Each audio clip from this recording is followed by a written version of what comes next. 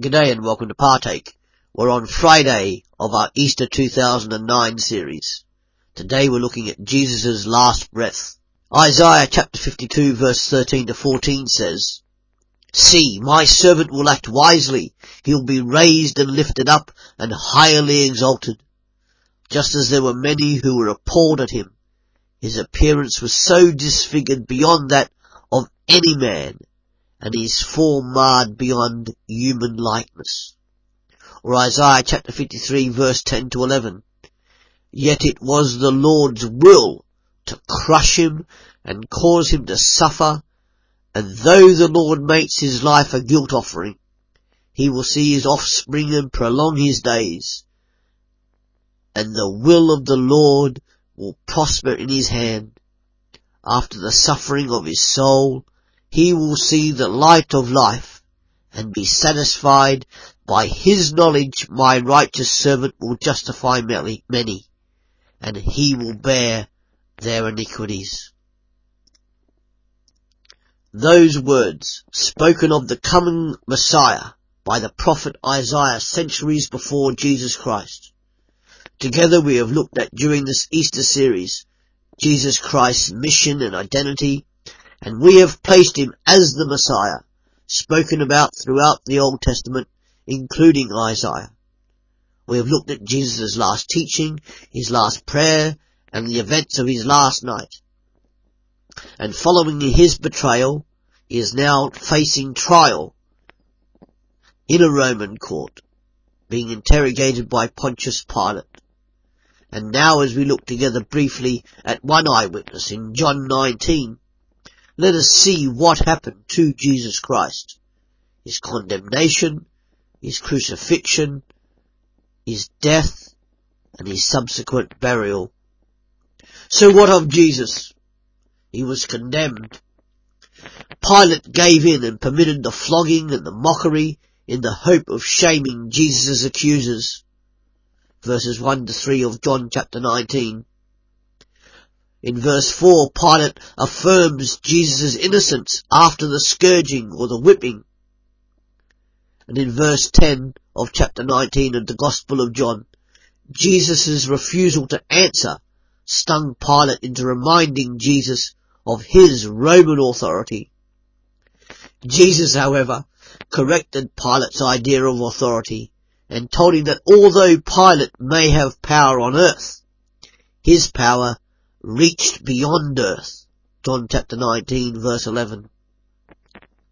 Jesus Christ knew that his work of bringing people back to God into a loving relationship did not rest on the actions of a mere Roman governor. Pilate was more concerned with his own position than he was for justice. And in all this, we see Jesus as the true Passover lamb. Then Jesus was crucified. Jesus, bearing his own cross, was killed as a common criminal. We read in John chapter 19 verse 21 to 22 that Pontius Pilate was responsible for fixing the sign, "The King of the Jews," on the cross. As with all prisoners, condemned prisoners, the clothes were given to soldiers on duty. And even when he himself was in agony, Jesus showed great concern for his mother, committing her to the care of the Apostle John in John chapter 19 verse 26 to 27.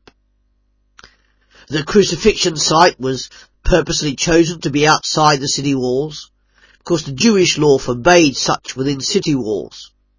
For sanitary reasons, the crucified body was sometimes left to rot on the cross and serve as a visible disgrace, a convincing warning and deterrent to passers-by. Sometimes the subject was eaten while alive and still on the cross by wild beasts and birds. We know that Jesus' face was beaten beyond recognition. The scourging and the whipping reduced his flesh to something like raw hamburger mince. The scourges or the whips used would have had pieces of glass and rocks stuck to the cord so as to inflict as much damage as possible, ripping into the flesh. Jesus had a crown of thorns pushed into his scalp, mocking him as a king. In Jesus' final moments, he uttered, "I am thirsty, and it is finished." And in John chapter 19 verse 32, the desires of the Jews to fulfill their rituals was important because the Sabbath fell within the Passover festival. The breaking of legs speeded up the process of death, and the piercing of Jesus' side and the flow of blood and water proved beyond doubt that Jesus was really dead. John chapter 19 verse 34. And then Jesus was buried by Joseph of Arimathea and Nicodemus. The significance of John chapter 19 verse 41, in which no one had ever been laid, is solely to demonstrate that the body of Jesus at no point came into contact with the decay of a dead body. But his burial is not the end of the story. Tomorrow we will look at some of the other characters and events that happened around the cross, and then on Sunday we will look at the end of the story. But before we leave today, let's investigate what Jesus' death on the Roman cross 2,000 years ago means for humanity today, and why he had to die on a cross in the first place.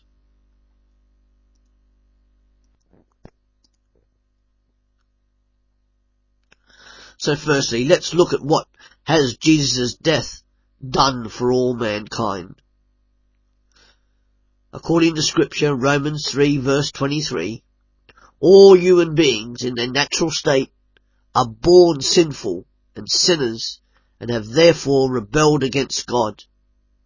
However, because of Jesus' death on the cross, God now offers forgiveness, peace and reconciliation with himself, so that we can no longer be his enemies. And through this cross, and only through the cross, we are made just before God. The cross cleanses us from sin and makes us right before Almighty God. Because of the cross of Jesus Christ, we have now direct access to God, and Jesus Christ intercedes for us. And because of Jesus Christ's death on a Roman cross, all those who follow him have freedom from the power of slavery to sin. Galatians 5 verse 1. And we have freedom from the power of the devil. Hebrews 2 verse 14. None of the above things are true if a person does not follow Jesus. So why did Jesus have to go to the cross? Firstly, the problem.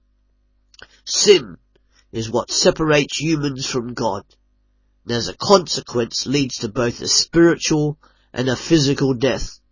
Romans 3:23, Romans 6:23, Isaiah 59 verse 2. In the Old Testament, sins were dealt with by blood sacrifices of atonement as mere coverings for sin. Leviticus 17 verse 11.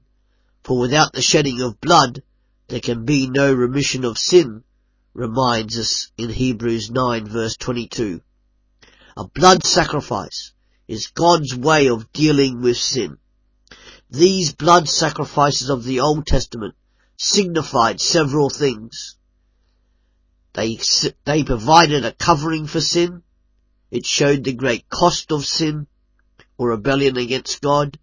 It was an exchange or substitution. But the Old Testament blood sacrifices were always only ever going to be a temporary measure, because they pointed forward to the death of the Messiah. We know this Messiah to be Jesus and his death on the cross. So that's the problem. What about the solution? The solution lies not in continual animal sacrifice of the Old Testament, because Hebrews 10 verse 4 reminds us that the blood of animals cannot take away sin, but was only ever a veneer or a covering. That was why it was necessary to repeat time and time again. It is only through the death of Jesus Christ that sin is taken away, because Jesus is our permanent sacrificial substitute.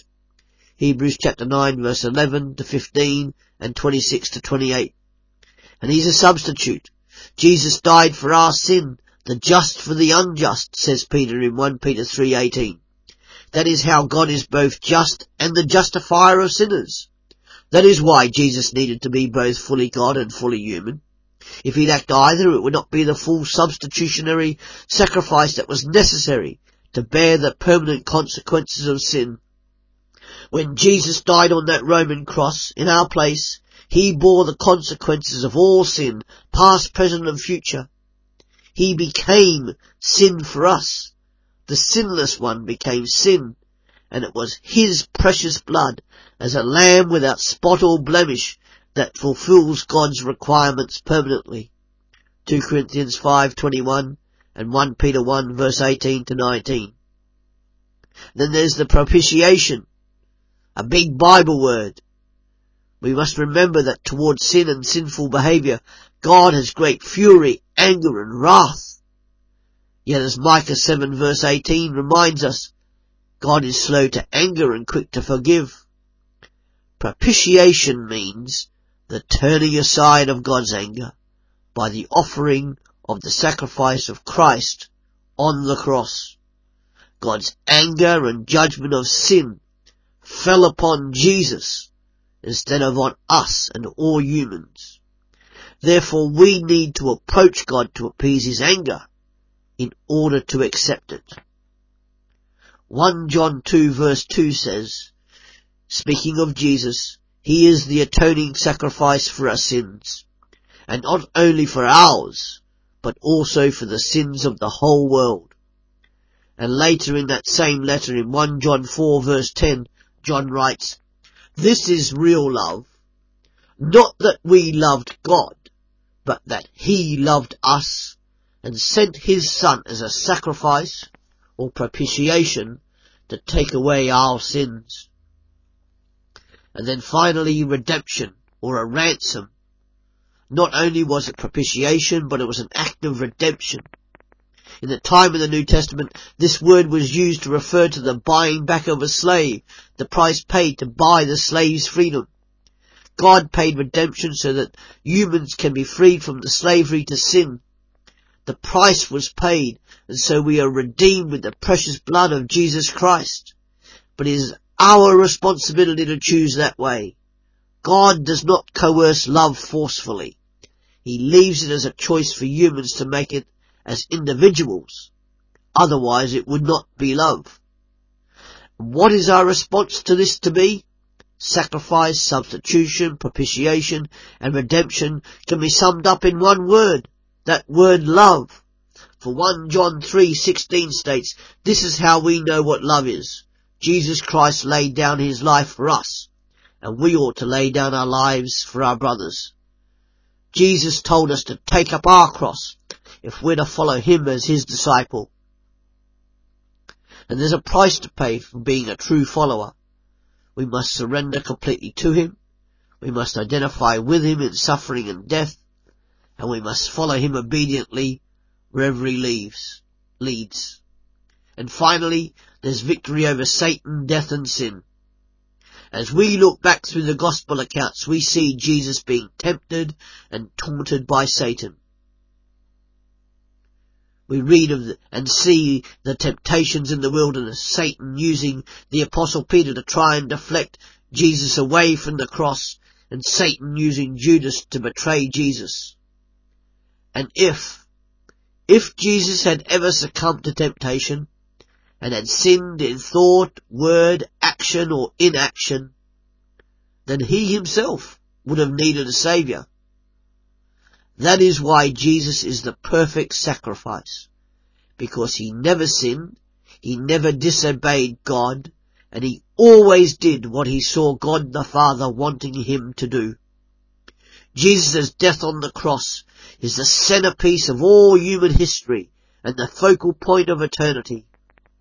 At the cross and only on the cross, Jesus' mission is accomplished, At the cross, this God-man, Jesus Christ, paid the penalty for all sin of all time, of all people, so that people can have the opportunity to be restored back into relationship with God. I've heard people say that Jesus didn't die on the cross, but rather somebody was made to be his substitute. But I want to tell you, this is a lie of the devil. Nobody could have been a substitute, or the Jewish leaders would have said so when the rumours of Jesus' resurrection began to circulate. The Romans kept strict discipline and regimen, and nobody would have been able to get in amongst the Roman soldiers and somehow substitute themselves for him. Yes, somebody else carried the cross for him, but nobody but Jesus was nailed to that cross to die. Jesus Christ died on that cross, and it was not some substitute. That is a lie of the devil, that somebody substituted Jesus' body. And the cross is not a symbol to be merely placed around the neck as an item of jewellery or fashion statement. The cross is not meant to portray Jesus as some form of sadomasochistic tragedy hero, as some people would make it out to be. The cross is God's solution to the problem of sin, suffering and pain. The cross is a choice. You can choose to deny the cross and say it doesn't matter, that it is an irrelevance, and that is your right. You can choose to do that. God will not force people to love him. If he did, he would have created Adam so that Adam would automatically love him, and not given him free will to rebel. That way, the cross would not have been needed. But such is the enormity of the love of God, that each person has a choice to make. Follow Jesus and take up their own cross and be an overcomer for him. Or a person can deny the cross and its meaning, and when Jesus Christ comes again in judgment, and he will, they'll find that he denies them entrance into his glorious kingdom, because he will not know them. How a person thinks of the cross ultimately has relevance to them and affects their reality. The cross epitomizes God's glory, and if there was any other way that he could restore people into relationship with himself, surely he would have done it that way. But there was and is no other way. Jesus Christ, simultaneously fully God and fully man, died on a Roman cross. He took on the sins of the world, paying the greatest price, so that people, you and I, can be restored into relationship with God the Father. That includes you and me. Thank you.